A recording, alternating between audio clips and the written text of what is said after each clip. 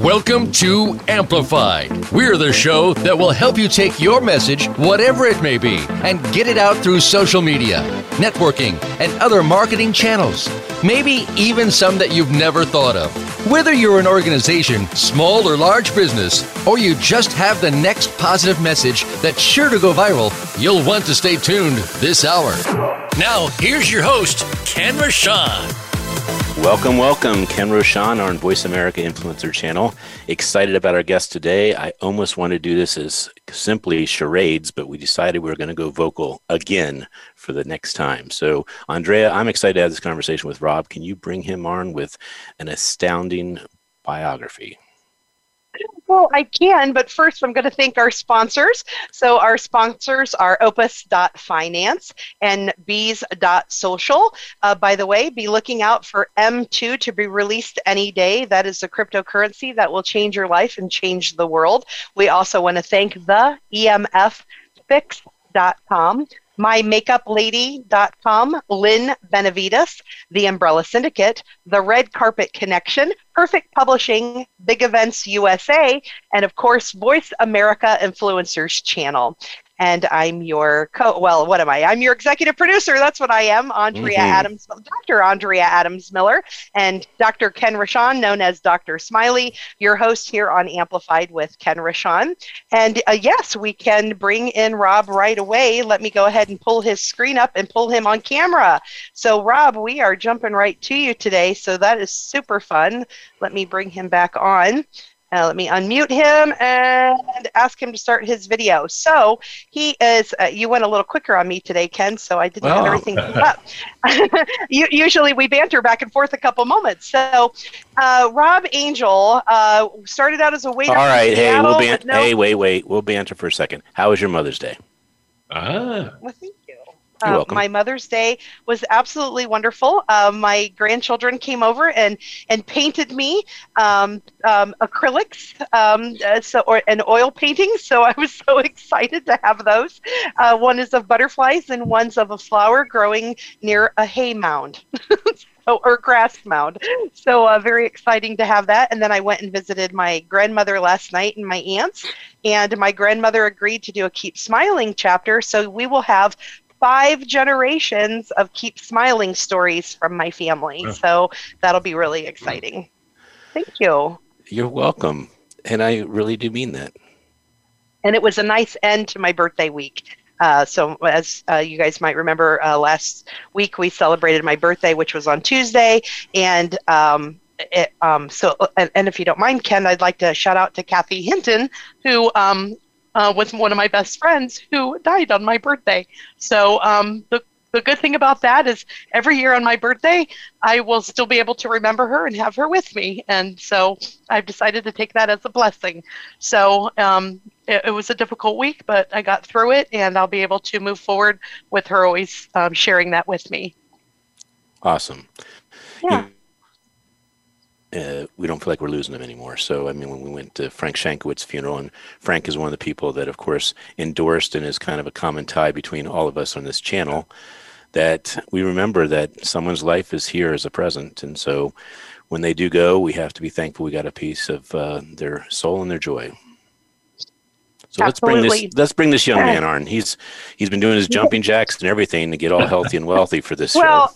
And I told him I was so excited because one of the things that we celebrate every year is Pictionary, which is a game that we often play on my birthday or around it.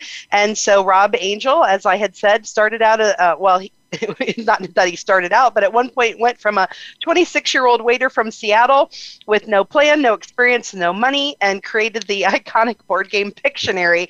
With no manual to consult, he made his own rules by relying on intuition, hard work, and an unwavering entrepreneurial spirit to build Pictionary into a global powerhouse. Putting together the first 1,000 games by hand, I didn't know that. That's amazing. He mastered all the needed business skills, including sales, marketing, and distribution, and in 4 years, and with only 2 employees, it became the biggest selling board game in the world. For the next 15 years, he shepherded Pictionary to worldwide sales of 38 million games in over 60 countries and 45 languages. He sold Pictionary to the toy giant Mattel in 2001, and now he spends his time doing what makes him happy: philanthropy, mentoring, investing, and raising his children. And he recently released the book Game Changer, which is a look at his history with Pictionary and a roadmap to success on his own terms.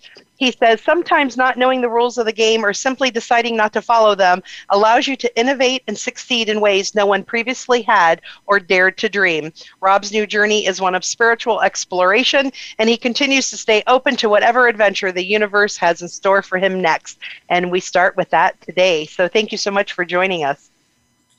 Hey, Rob. So glad to see you here. Thanks for making the trek from New York all the way to our virtual show.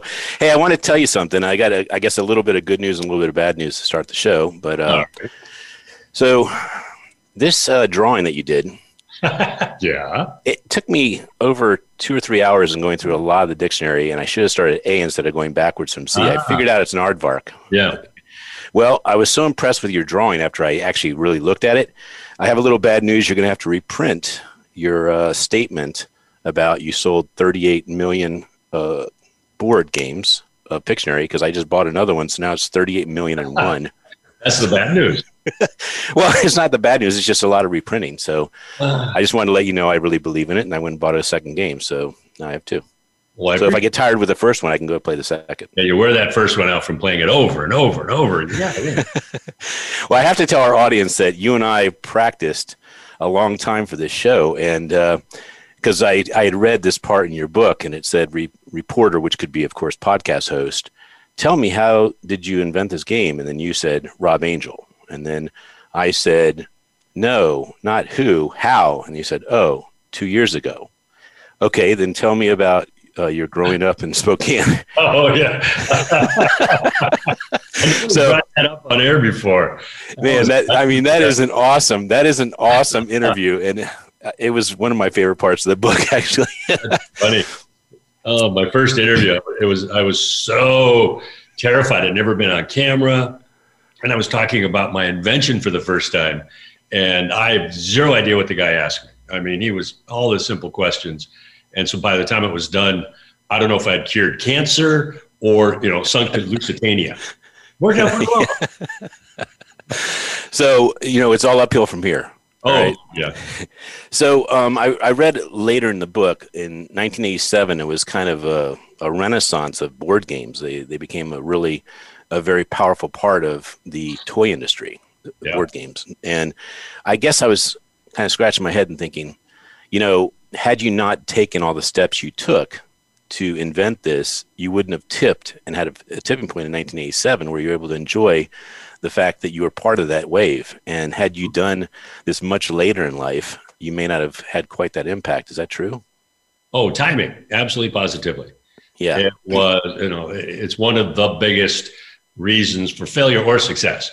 And if we had come out in 1982, 7 years earlier, when I discovered Pictionary, it wouldn't have been successful. The people weren't ready for it. I wasn't ready for it to bring it out. And so we were riding the Trivial Pursuit wave, really what it was. And, that was back in the day. Everybody's playing video games now where you're online. Back then, it was video games. It was board games. Right. And so I was just given what was given me in the time, which were the interaction of the game. Well, I really enjoyed your book. I have to say it was a little intimidating, a little thick there, but I said, what? Let me go and you have some great people on the team that really put this book together with you. And I love the fact that you would not use any other company but Amplify, and that our show is amplified. I see this trend that you're doing. I thought you were going to hold up a white sheet or have something in the background that had your drawing for what Amplify or Amplified looks like. Okay, Ken, we got to get something out of the way here. Mr. Pictionary sucks at his own game. I'm terrible, man. I mean, I can't draw, even though I'm supposed to be able to. So you don't want me on your team. So that's a lot of pressure. I can talk. Rob, I want to give you a break because I play with 5-year-olds and 2-year-olds, and I have found it's actually in the power of guessing. And you just have to be able to do a little telepathy with those stick figures and those scribbles. Yeah. Nope, that was our marketing. When we figured out Pictionary was a guessing game, not a drawing game, right? Our whole marketing and everything changed. Yeah, and I love your dialogues that you share with your early aren't attempts at actually figuring out how words are working for you. So a really enjoyable book. I wanted to go to defining moments that actually caused you to create what you did. And what I got out of the book was that your dad being fired and you being kind of an academic probation at the time seemed to be kind of a lightning storm that allowed you. So talk about that. Yeah. It's funny. I was just talking about it this morning that when I was growing up, I had this dream, this goal of being my dad. I mean, a lot of boys do, a lot of girls do. And he was a business guy. He was running a company. And I thought, okay, here's my dream. Here's my goal. Here's what I'm going to do. I'm going to work towards that.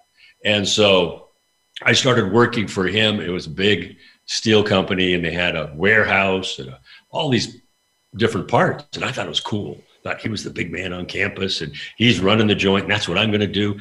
So in effect, my dream was pretty much shanghaied by his. Now, I didn't really stop at, 8th grade, 9th grade to go, oh, do I really want to do this or not? It was like, I'm going all in. And so I started working there during the summers, and I thought, okay, this is pretty cool. So I'm still kind of building up to that, and I'm going to college now at 18 years old with the thought of taking over, of being this, the big man on campus, being the businessman. Wow. That whole dream went right out the freaking window when he gets fired. Right? I mean, halfway through my freshman year, he gets fired. Difference of opinion. We just always leave it at that with the management. And now here I'm in college, and I'm like, okay, I know what I'm going to do. And all of a sudden, the rug's pulled out from under me because his dream is gone. And I'm going, well, wait a minute. Now my dream is gone. If he can get fired, being the president of the company, if he's the big guy, if he's running the show and he gets fired, that didn't sit well with me. And so I was floundering. It took me a little while. I'm going, no, I've got to develop my own dream, which, we all know now that's what you're supposed to do anyway. But I wasn't doing that. So it took me a while to go, okay, what do I really want? What really does success look like for me? And I guess that's a segue for Aardvark, right? You want to talk about the aardvark now? I do. Well, I mean, finding your aardvark is kind of the point of, I guess, the end of the book. So, why don't you share with the audience what that means? So I finally decide I'm going to be an entrepreneur, and I take a bunch of entrepreneur class. They got to make that an easier word, by the way. I'm going to work for myself. That's what it used to be. I'm going to be my own employer. Right. And so I move in with three buddies after college. I'm 22 years old, and we discover charades on paper. We're basically just sketching words out of the dictionary. Now, it's pretty simple, pretty easy, but we're playing it all night long. And then the next night, and the next night. So I say, this would make a good board game. Okay, because that's what we did. I'm 22 by now. And I think, what most of us do. I procrastinated. I'm 22. I go, I don't have the skills. My mindset was I was a waiter, and I just kind of panicked a little bit. I go, I'm not ready. Who were the friends that you played with? Where? Who were the friends? Three high school buddies. Okay, so they were not your future partners. They weren't Gary and Terry. They were not Gary and Terry. No, okay. We just had different skill sets. Gotcha. Right, and so finally I procrastinate, but I couldn't shake this silly idea. Right? How many times have I liken it to, you're in the shower, you're washing your hair, and you have this great idea. And then by the time you're drying your hair, you have no idea what the idea was. You got this great, and you're all pissed off. That wasn't me. I could not shake the idea. So I had to break it down in terms that I could understand, which was the simplest thing first, just one step at a time. That was the word list. So I had to make the word list. So I went in the backyard, literally without thinking, pad of paper, a dictionary, and a pen, and opened up the dictionary. And the first word, here it comes, Ken, the first word that made sense was aardvark. So I write down the word aardvark. Now it had taken me, my voice goes up an octave when I talk about this, right? It took 3 years for me to write down the word aardvark. It took 30 seconds to write the second word, which was abacus. And after I wrote aardvark, I'm going, what was your problem? Why did you wait so long? It's not that hard. Right? It was this big mystery of everything that had to happen. But it really didn't, business plans, marketing plans, partners. No, it wasn't that difficult writing that first word and then the second and the third. So by 3 months later, 5,018 words. And by then my mindset was now, I am a game inventor, no longer a waiter. So, people say, how did Pictionary get started? I never say with a great idea. It started with writing down the word aardvark. That was the catalyst. That was the first physical step. And that's why I'm sitting here, for sure. And the name Pictionary, that was a revelation, a holy grail, if you will. Yeah. How'd you come up with that? I remember those three guys in college, or after college. One of them, we were playing one night, looking at the dictionary, and he started playing this game called Fictionary, which later became Balderdash. I don't know if you remember that game. Yep, right. Right? Good friend of mine who I still talk to, we're still good friends, invented that, Laura Robinson. Small game inventing community. And he started playing Fictionary, and he goes, hey, how about Dictionary? Hey, Pictionary, that's it. It was like instant. Very cool. Well, I want to regress a little bit. And where were you born? What was your childhood like? I was born in Canada, Vancouver, but I grew up in Spokane, Washington, a very typical middle class. It was great. Middle class neighborhood, a cul-de-sac. There was about 25 kids. And every summer we'd get together almost every night and play kick the can. And during the winters, we'd play board games, 10, 12 kids. So it was very, Norman Rockwell almost. Yeah. Right? It was fabulous. Fabulous. So that's where my love of board games started. And Risk, by the way, was my favorite. Oh, what a killer game. That game is so addictive. So did you think by any chance at that time that this is what you wanted to do with your life? Or was it just a subconscious seed? Oh, seed was planted without knowing it. No idea what I was going to do. I still don't half the time. Why worry about it then? But I kind of figured out a philosophy that I was going to be, as I call it, open, aware, and present. So when I still go through my life like that. So I'm open to all things. So when my roommate said, hey, do you want to play a game? Sure, I'm open to playing. Or I don't judge people. I've just opened. Present means I'm in the moment. So when we were playing, we were playing. You don't want to be thinking elsewhere because you never know when that opportunity is going to come. So that's being present in that moment. And then the aware is that aha moment. You go, okay, I'm going to do this, or this makes sense, or I love what I'm doing. So just be aware of those moments. And that progression got me to Pictionary. That progression got me to other events, other games. That progression got me to other inventions and creations. It's just, for me, it just always works really well. And it's not a conscious decision. Well, I was having a little, small epiphany while you were talking about thinking back to what you just said about Risk, that was your favorite game. Mm-hmm. And I think Risk is really an ultimate experience for an entrepreneurial mindset, because you're looking at how you take over a market or how you are able to dominate on some level, whatever your service or product is. Yeah. So I was just thinking, do you think some of the games you played caused you to have that entrepreneurial edge? And if so, which ones? I have never been asked that question, Ken. Well, that's what epiphanies do for me. Yeah, no kidding. I appreciate that. I like the idea of it. I'm just going to say no. I'm just going to say no. Well, thank you for not saying that was a stupid question. I'd like to answer with no. I think that's what I said, Ken. No. Oh, shoot. No, I'm kidding. Yes, if you want to stretch that, yeah. It was okay. World domination. But I think, we'll make it a little more esoteric. Without question, games in general for me were community, collaboration, were fun, were people and things to do with people. That's what it was all about for me, whether it was Risk, Monopoly, Kick the Can. It was that sense of community, tribe, if you will. And that was a really big deal. So there was a part in the end of the book where you shared that you were the Secret Knock community, and that someone handed you a folded piece of paper, just giving you a real compliment that their life was changed because of your game. And I'd like you to share in your own words how important, I guess, because Secret Knock is where we met. Greg Reed's idea of creating a community of disruptors and entrepreneurs and leaders that are really making the world better. is the only reason I know you. And it's through many secret knocks that I finally either had the courage or said, you know what, I've taken this picture several times. I think it's time to have a conversation. So I'm really glad we did. But talk about how important that community was and what it has helped create for you afterwards.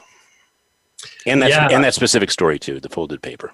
Yeah, that paper. People ask me when I knew Pictionary was going to be successful or was successful. And physically, I never knew. When you invent something, create something, market something, start a business, you kind of hope and pray that it's going to be, but you have to physically or mentally decide, what is it that defines success for me? And it could be money, it could be anything, doesn't matter. For me, it was the intention of Pictionary was to recreate this community because I was having so much fun with my roommates. I wanted to package the excitement, the fun, and that's what I wanted the energy of it. That's what I wanted to share. And so the story you're talking about was a real, man, kick in the pants in such a good way. We were at this conference, and it was actually my first speech I'd ever given, and I was nervous. And after it, this kid comes up and he hands me a note, and I'm thinking, uh-oh, am I in trouble? What have I done? And finally he leaves, and I read it. And it said, in effect, that when he was in 9th grade, that he wasn't learning. He was failing out of high school, and his teachers were concerned. His parents loved him, but they were concerned. They just couldn't figure out how to help him. And, he was lost and no friends. And then one day, his therapist brings out Pictionary Junior. He remembers it was Pictionary Junior. And he starts playing Pictionary Junior. And guess what? That's how he communicated, through drawing. Mm-hmm.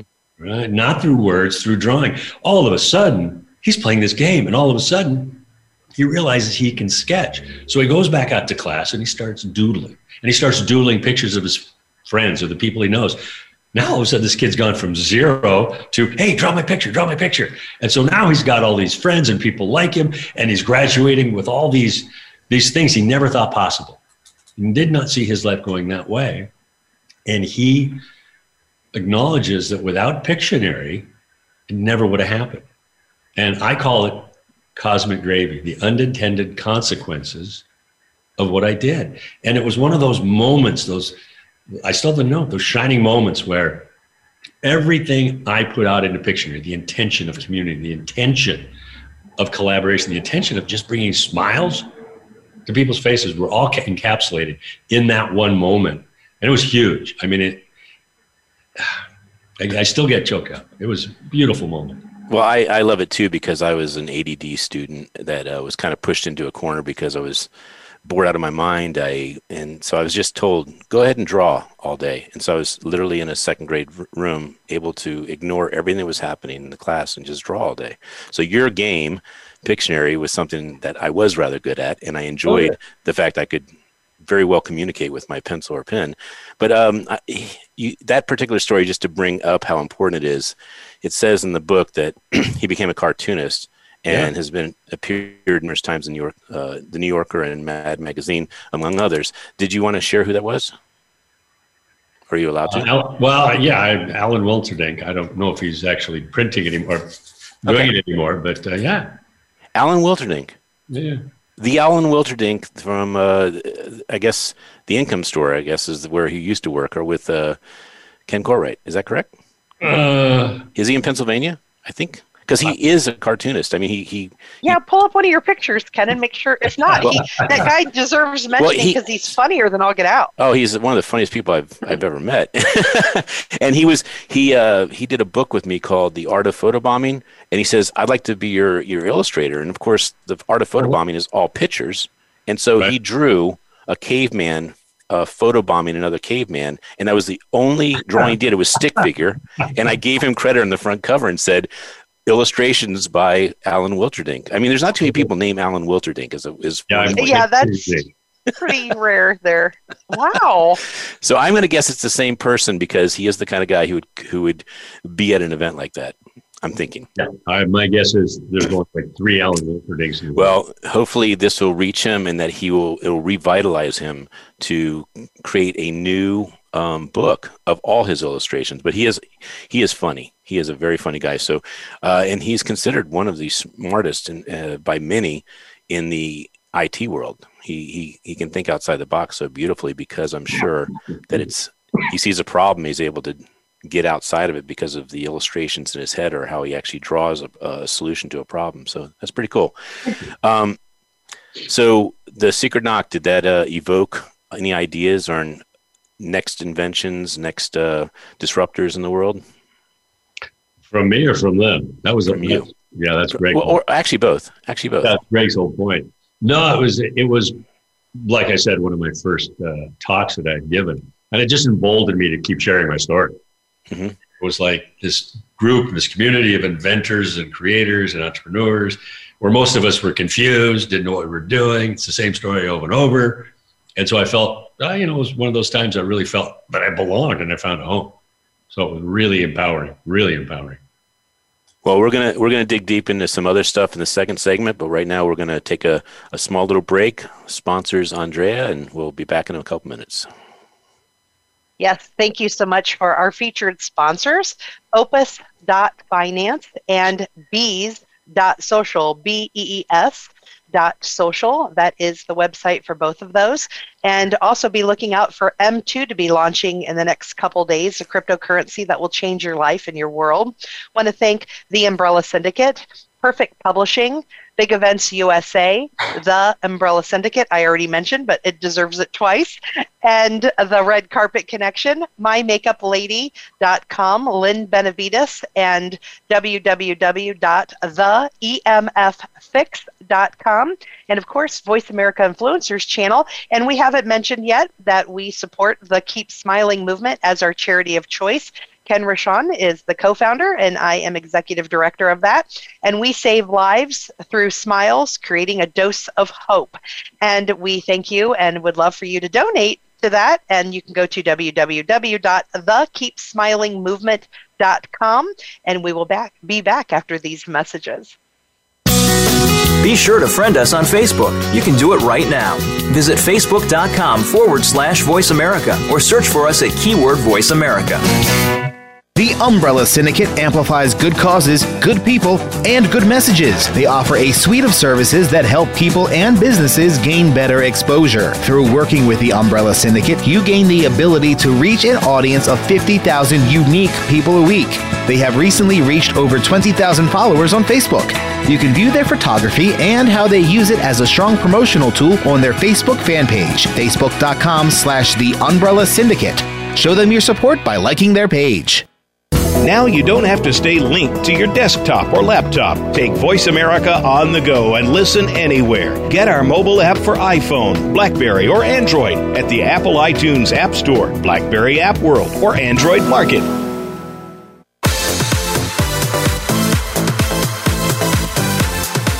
This is Amplified. To reach the show today, please call 1-866-472-5795. That's 1-866-472-5795. We also would love to hear from you via email to info@umbrellasyndicate.com. Now, back to Amplified. Well, what a great segment with Rob Angel, the creator, visionary of Pictionary, and we're going to be taking a deep dive into what is life after Pictionary. And we are really doing this show because he was agreeable to being part of a project where we're choosing 500 people in the world that we are inspired by, that we want to honor for the things they do to make the world better. And this is the book called A Dose of Hope. And Rob was all too excited. He says, "Let me write 10,000 words, and you guys chisel it down to 2,000 words." I said, "That's a lot of work for both of us. Why don't we just have a conversation and see if we can transcribe?" There you go. So, Andrea, give a shout out to our sponsors, and let's take off on segment 2. Absolutely. Opus.finance, that's OPES.finance, and Bees.social, BEES.social. Both those are websites. And look for the M2 cryptocurrency coin coming out that will change your life and your world and humanity. The Umbrella Syndicate, Perfect Publishing, Big Events USA, Voice America Influencers Channel, The Red Carpet Connection, and I got them out of order, Ken. For some reason, because I and just Rob said Angel. I felt like I said them again. Yes, and Rob Angel is our guest today, and we want to remind you all that people like him create smiles in the world. So think of the KeepSmilingMovement.com as well. 5013C. You know, Rob, if you had changed your last name to Rob Aardvark, you would have been the first author in this book. I just want to let you know that. So this is going to end up being 12 parts. We're up to part 3 right now. But every time we finish a part, we reshuffle the authors that are in the book. And so the people in the middle of the alphabet kind of keep moving to the middle, and the people in the end always stay at the end, which is the newest one coming out. So you will never change part 1. You will always be in part 1. Part 1? You'll always be in part 1. I can't shuffle you out of it. Move to it. Mm-hmm. So we had this conversation a couple weeks ago. What was it about this project that because what I got from you is that you like to listen and really make sure you're attaching yourself to something that you believe in or something that is worth your time or whatever you want to call it. So what was it that gave a yes, so to speak, and that you're part of this? Well, Ken, as part of you, man, you know, our conversations and who you are and what you're trying to do in the world, I feel like I'm just supporting you in this whole effort. It's just a great idea. Just the word itself, dose of hope. Who doesn't need a dose of hope? Whether you're full of hope or not, it's not a hard concept. It's like, oh, I just, you know, as soon as you said it, I kind of, hey, I can do that. I know I can give one and I can be one. I can take one. So it's just a simple, easy concept to understand, which I always like. And it's putting a smile on people's faces. What's wrong with that? Well, you really did make my day that day. I was very happy that you were not only agreeable, but you were going to play big. And I was going to save this question for the rapid fire, but I would like to ask it now if it's okay. Who inspires you? Oh, man. I'm going to say my kids, you know, because they're adaptable.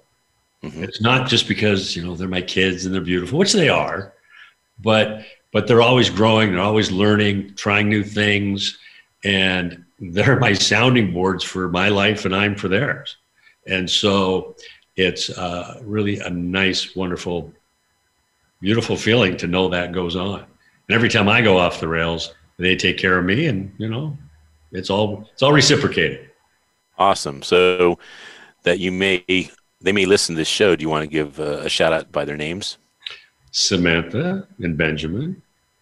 She just started a real estate career, so now her name is Samantha. It's been Sam her whole life. Now it's Samantha. But it's And how old are they? 25 and 27. Okay.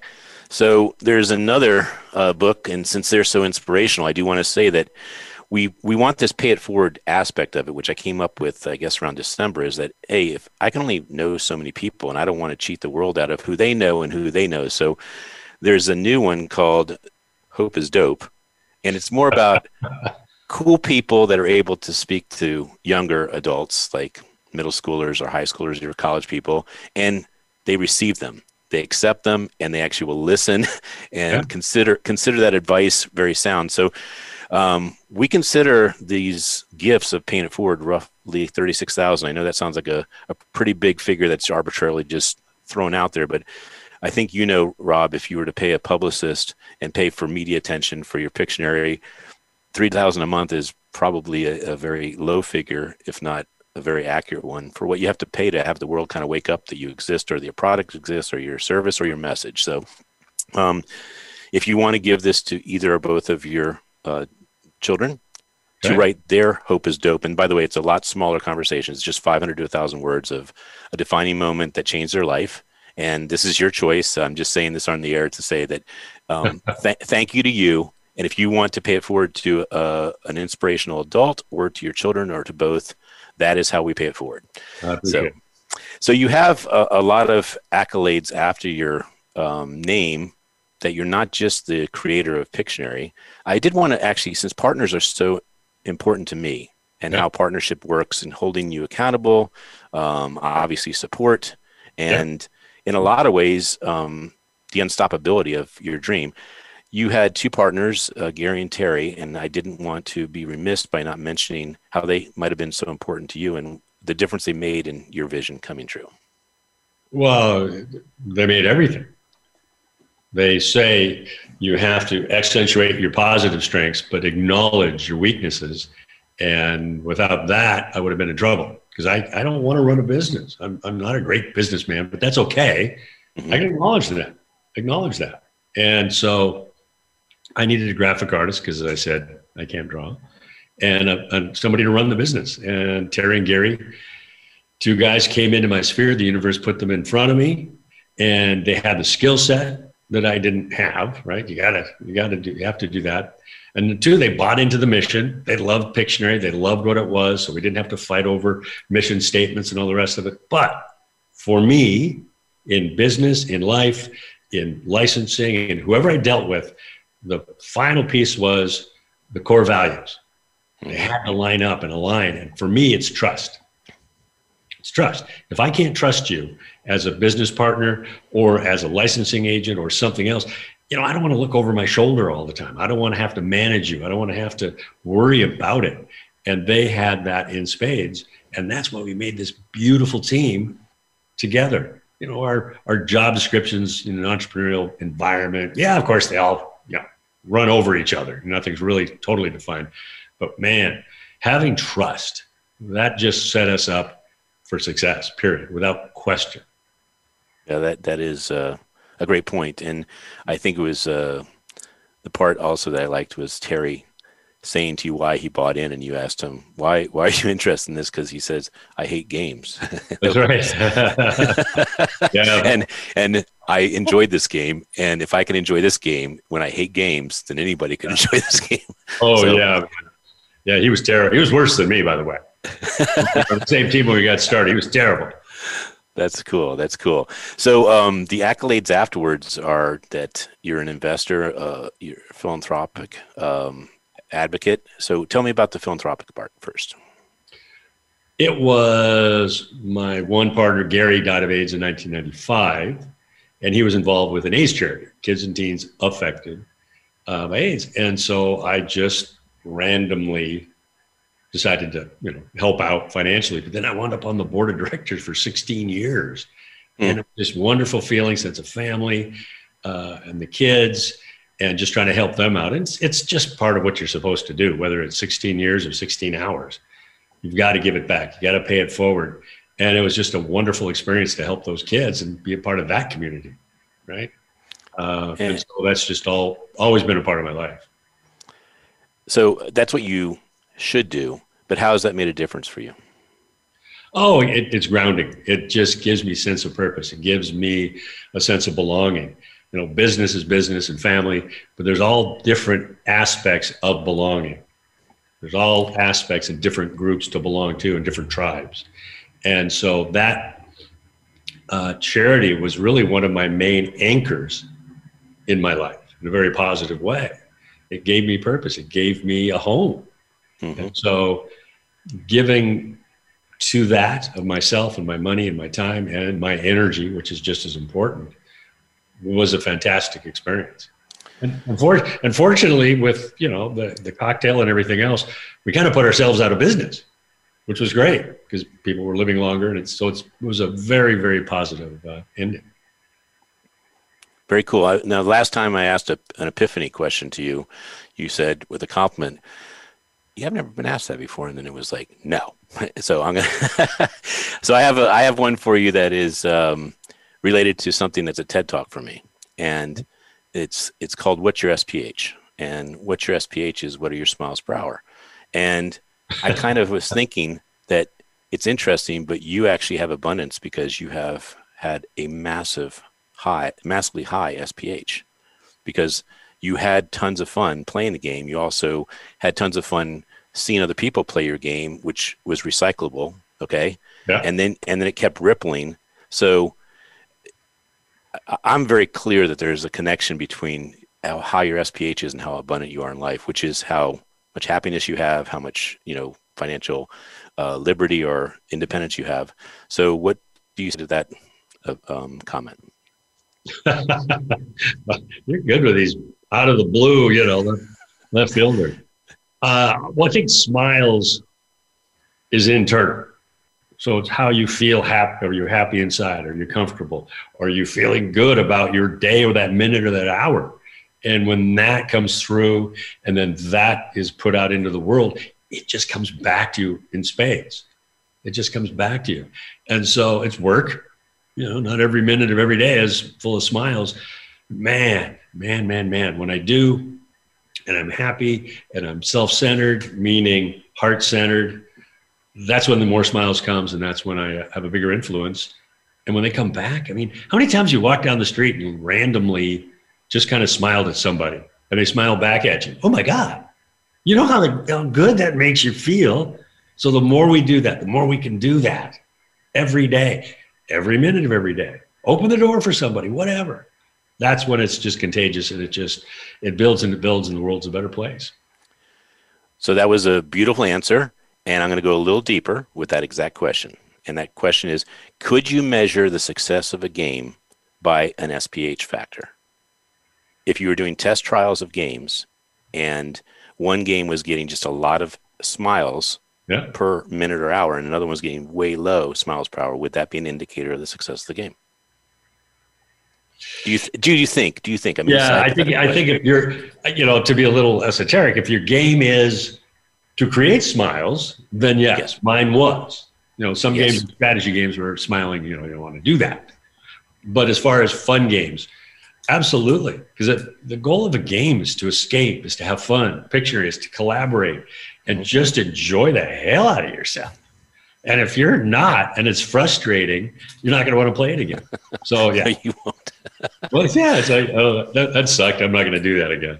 Well, I've never thought of that question before, and I just was wondering if that was an application. It seems like it could be, so I just wanted to ask it. So, so you speak on the topic of finding your aardvark. I know you've explained what that means, but why is it important for people to sought you out to get you to speak to their group? Well, yeah, we talk about the aardvark. My story, while success, right? Everybody knows Pictionary. Everybody has a Pictionary story, but the story really is the hero's journey. I went through a lot of crap personally, emotionally, physically with the game. So it wasn't a linear process to success. So when I talk about that. I inspire people. I motivate people, knowing that, quite frankly, anybody can do it. Right? It's a hero's journey, but I was waiting tables, for goodness sakes. Next thing I know, 4 years later, I'm making millions of dollars, biggest selling board game in the world. And so if I can do it and I can talk to you, I can get you to do it too. I can motivate and, like I say, inspire. And it's just a fun journey. Well, I might have missed that part in the book. What was the physical challenge? Oh man, we had production issues. We had marketing issues. Nothing goes well. And I used to take the production issues personally. We had this one production problem right in the beginning, and we were sent out invites. The sales sheets? Oh, okay. That was the second you're kidding me moment. But we were supposed to sort 1,000 games from the printer. We sent out the invitations, and so we've got 1,000 games. We have to sort 500 cards per game. And the printer calls us 8 days before the launch. And he says, hey, we can't do it.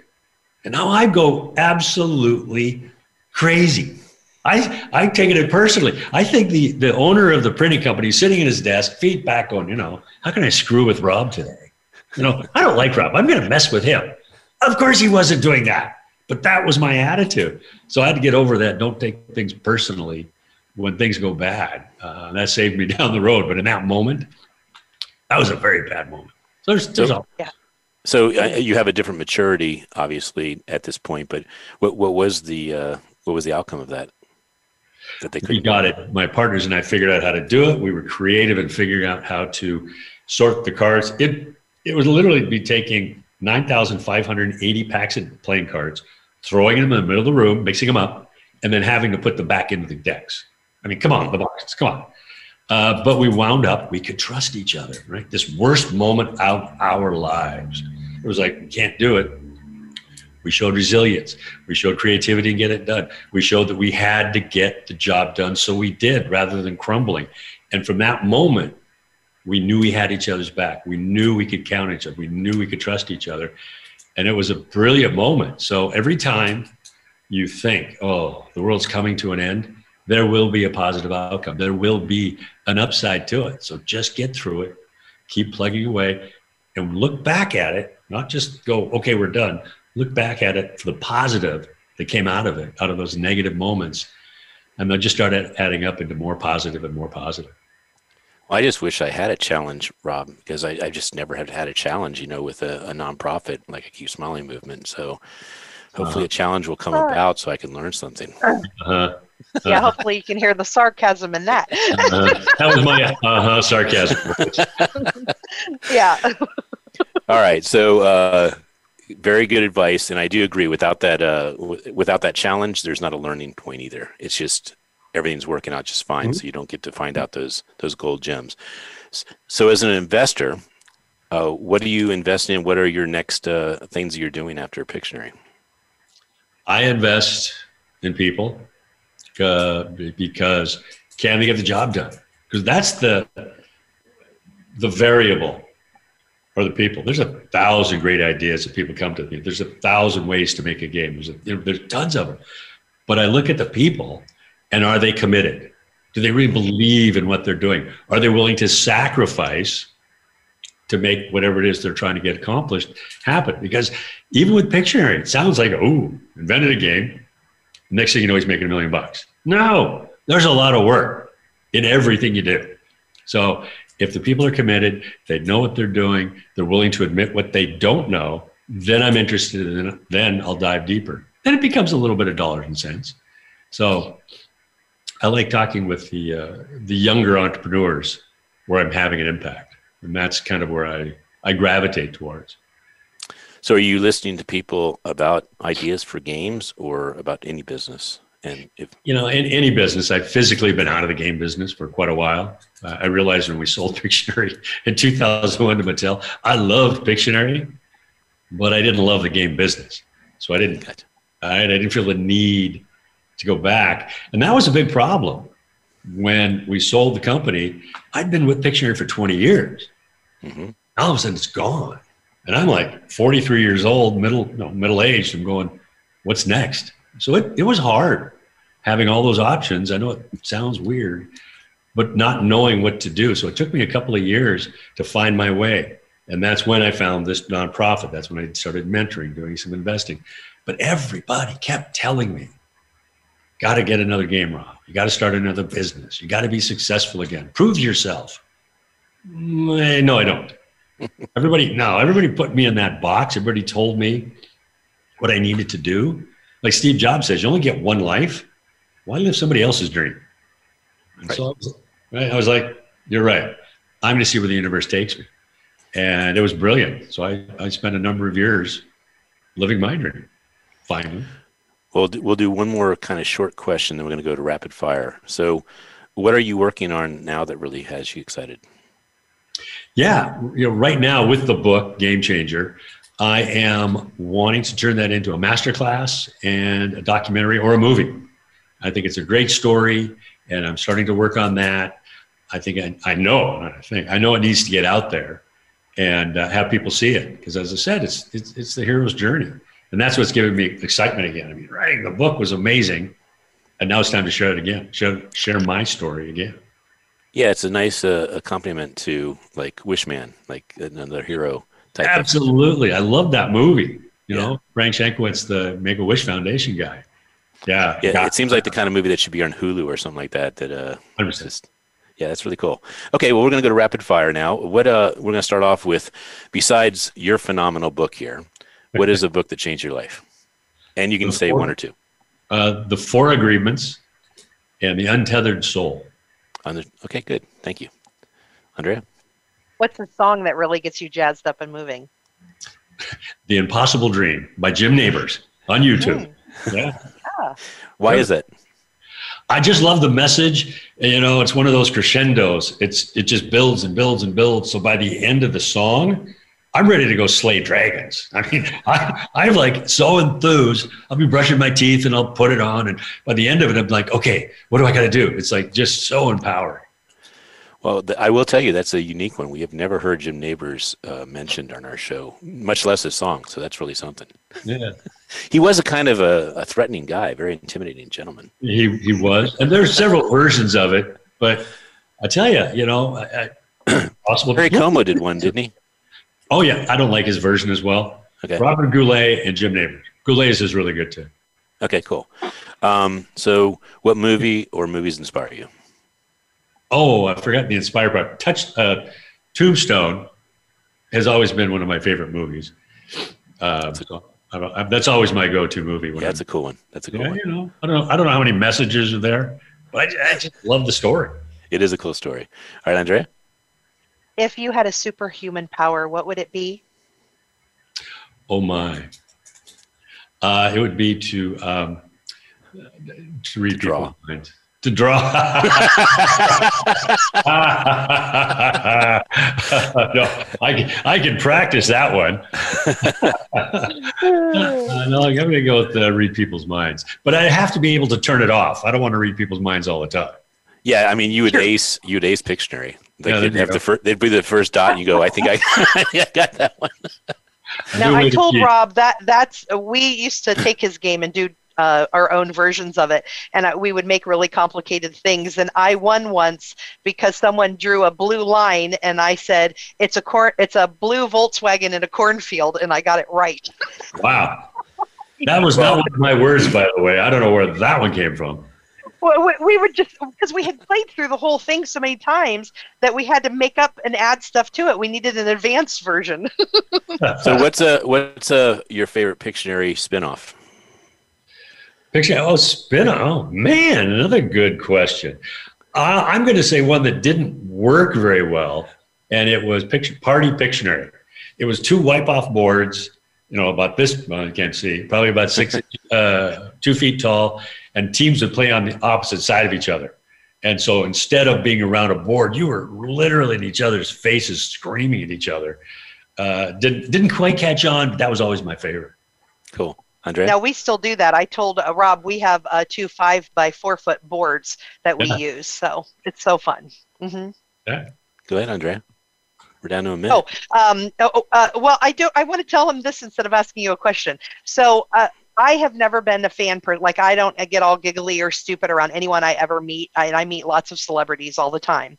But when I met you, you were the only person that I was like, oh, I'm so excited. And that's because I've always played Pictionary so much. So I just thought you'd get a kick out of that. I appreciate it. You're welcome. You're welcome. Back to you, kid.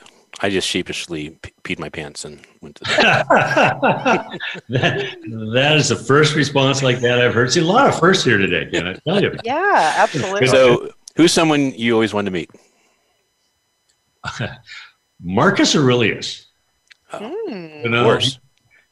Of course, in the movie Gladiator, he was the king who got, offed by his son. Yeah. I'm a fan of Stoicism, which is a philosophy. It's not religious. And he's a big Stoic and talks a lot about it. And that's where I learned this: don't take things personally, right? Facts don't change. The facts were the cards weren't sorted. So rather than getting upset, I had to get it worked out. Well, we're going to go with one last question real quick. Okay, I'm ready. Go for it. I'm nervous. Okay. Catch my breath. Okay, ready. Go. What quote do you live by? It's never too late to be who you might have been. George Eliot. Beautiful. All right, we're going to do our shout out to our sponsors and then do a nice little group photo. And then we'll draw on top of our photo afterwards. All right. Yes. Thank you to Opus.finance, Bees.social, the Umbrella Syndicate, Perfect Publishing, Big Events USA, the Red Carpet Connection, my makeup lady, Lynn Benavides, my EMF Fix, Voice America Influencers channel, and a shout out to Energy, Technology, and Science Conference that we are sponsoring and helping with sponsorship, and for the Keep Smiling movement, a 501(c), creating smiles and a dose of hope to help save lives. So this is Ken Rochon on Voice America Influencer channel. And Rob, one of my favorites. I mean, your show, your game. Certainly, thank you for being part of the Dose of Hope. I can't wait to hear some of the people you would like to pay it forward to, because I know you hang around with people that are doing great things as well. But yeah, you've changed so many lives. I know you can't even imagine the incalculable, indirect ripple effect. So I just want to thank you on behalf of the earth and the world that you are awesome, because you came up with something outside the box, and I enjoy it with my family, and everyone has probably told you this, but thank you. Thank you very much. Thank you, Ken. I appreciate that. I really do. So you have been amplified, and we look forward to sharing your story with as many people as we can to give them a dose of hope. So have a great week, and we will see you next week. Stay amplified.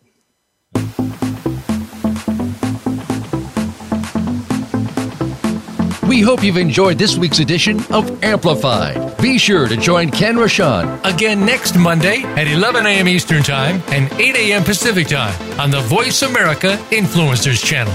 Now, go get your message heard.